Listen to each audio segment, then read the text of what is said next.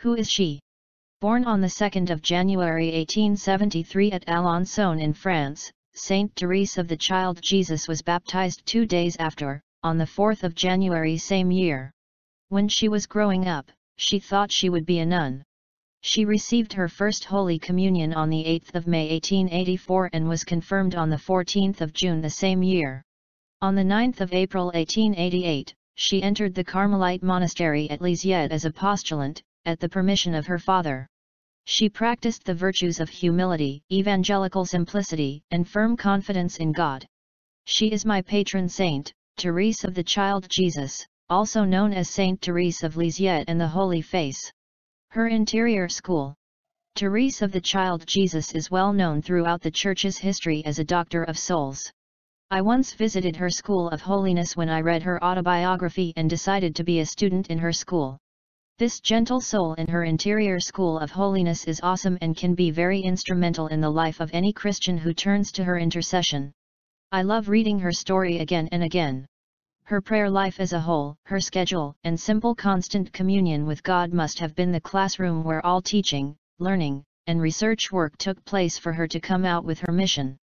Of course, her teacher being the Holy Spirit, and the Blessed Mother her model. Her mission.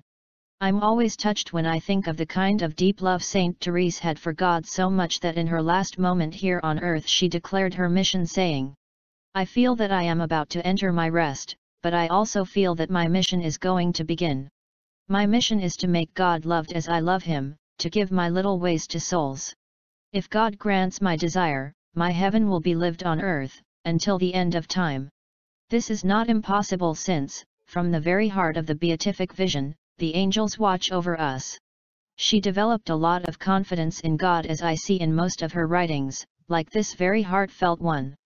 "Oh my God, blessed Trinity, I declare to love you and make you loved." I can see that she had a passionate desire to make God loved as she loves Him, or as they loved each other, a precious skill she must have acquired only in her interior school. Her self-discipline and openness in little things fostered a more significant encounter between God and herself, that she intended to serve God even hereafter. I also learned that Therese's mission actually started after her death, her mission to spend heaven on earth, if God grants her desires, to make God loved. She is one of the most loved saints nowadays because she keeps on fulfilling her mission, making God's children love Him through her intercession, making love loved.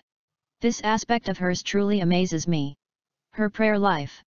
I've always thought prayer is talking and listening to God, until I discovered more about prayer when I reflected on what my patroness wrote as a definition for prayer from her experience of prayer. A glance directed towards heaven, a cry of gratitude and love in the midst of trials and joys. In her last conversation with her spiritual mother, Therese recounted a moment she encountered God's glory. She said, "Well, I was beginning the way of the cross, and all of a sudden, I was seized with such a violent love for God that I cannot explain it except by saying that it was as if I had been totally plunged into fire. Oh! What fire and what sweetness at one and the same time! I was burning with love, and I felt that one moment, 1 second longer, and I could not have supported its ardor without dying." I understood what the saints said about this state that they had experienced so often. I experienced it only for an instant, and then I fell back into my usual state of dryness. Her attitude in prayers. Therese's attitude in prayer was that of abandonment. Even when it was difficult for her to meditate or reflect due to her health, her simplicity, peace of mind, and honesty in little things saw her being carried along by God's love as a child carried in her father's arms. She longed to do great things, but her health could not permit her. In prayers, she was in between being predominantly active and passive. Thus, with no strength of her own, she left her heart predominantly open for the love of God to manifest itself to the fullest. How did she do this? By doing little things in extraordinary ways. We can learn from Therese that we can't depend on our power to do things or to pray, but on the grace of God's love. Another amazing thing in her was her way of praying. Therese never cherished vocal prayers or could not stand a wearisome reiteration of words, but she prefers to silence all her personal circuits to give deep attention in listening to God. She realized that it is when she was in silence that God speaks to her, a very important aspect of her interior school. She wanted to be real as much as possible, not to be drawn into ready-made prayers, but however, she said she loved the divine office. I also learned that Therese usually recites the Our Father prayer very slowly during her moments of spiritual dryness, as she said. Sometimes when my mind is in such dryness, that it is impossible for me to draw one thought to unite myself with God, I recite very slowly an Our Father, then the angelic situation. This prayer carries me away, they nourish my soul so much more than if I had recited them quickly 100 times. This simply means she took her time to get all the meaning and sweetness of every word, phrase, and sentence of the prayer. And this exercise usually carries her out of dryness into a soul-nourishing experience. Amazing! Her relationship with the Virgin Mother was so real that she said, "The Blessed Virgin shows me that she is not displeased with me and never fails to protect me as soon as I invoke her. I turn towards her and she always takes care of my needs as tenderness of a mother." Therese of the Child Jesus. This shows that in her interior school, Therese never despised the Virgin Mother, she learned from her and obtained her benefits.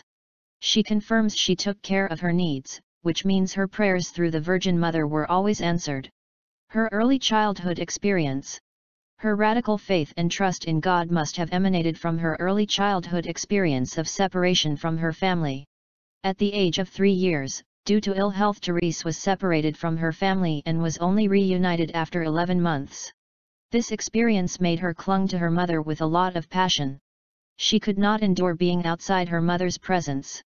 After her mother's death, she clung to her family with the same zeal, as she said, "I could not bear the company of strangers and found my joy only within the intimacy of the family." It is fantastic too that as Therese entered the convent, she clung to God in the same way she clung to her family.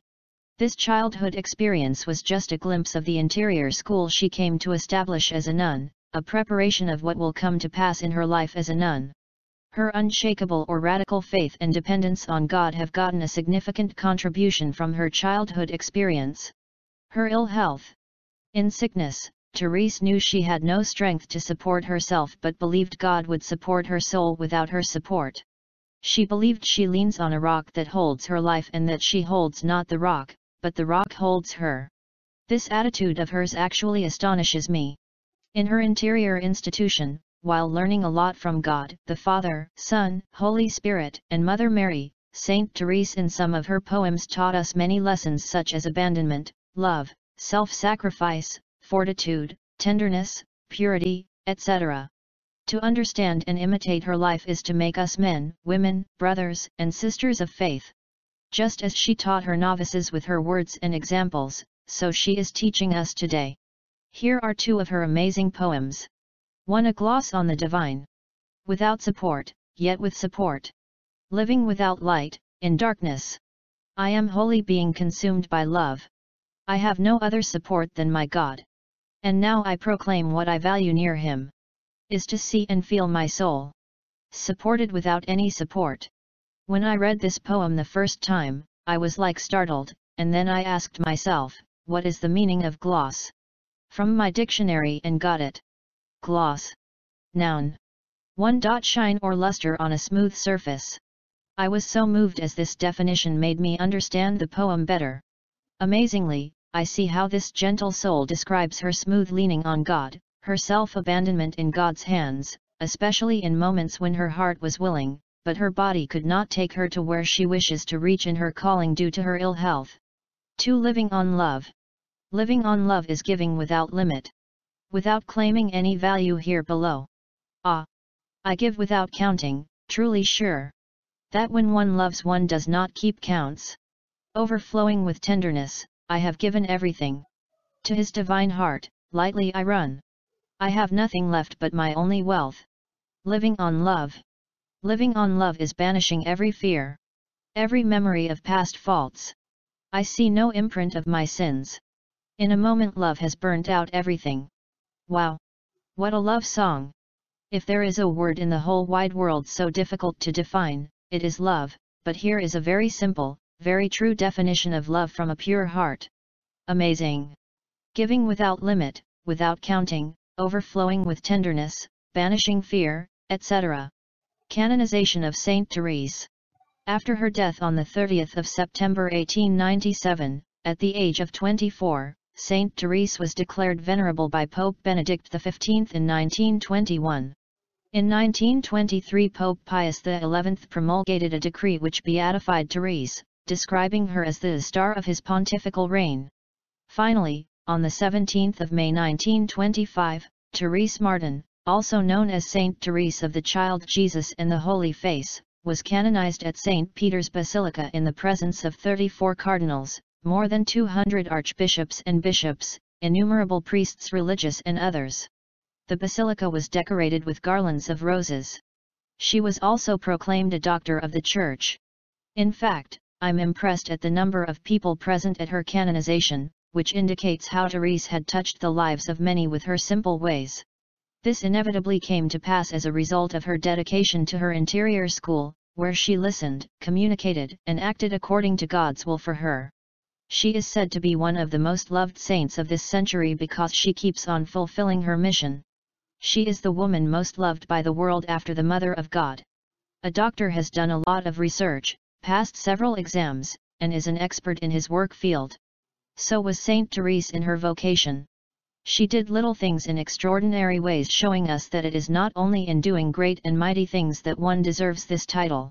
Yes, she died but still lives and has visited so many countries of the world, something she wished she could do while on earth but limited by health. Her intercessory power.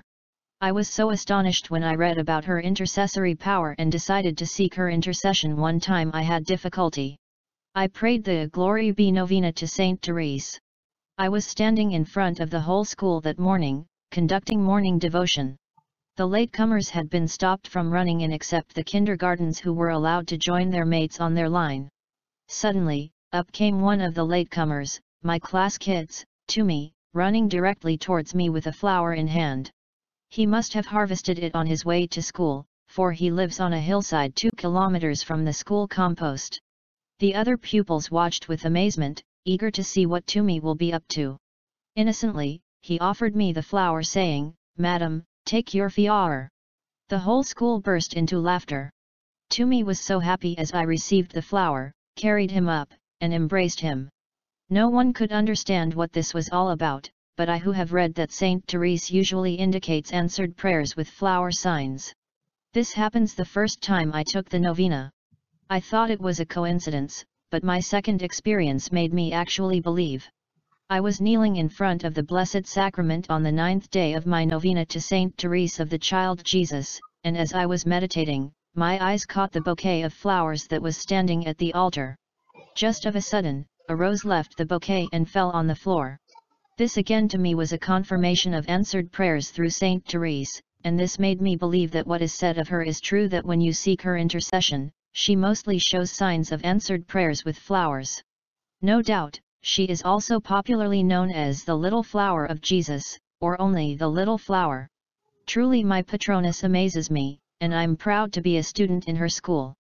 She is one of the greatest saints of modern times. I hope this personal experience has helped you. Subscribe, like and share with friends.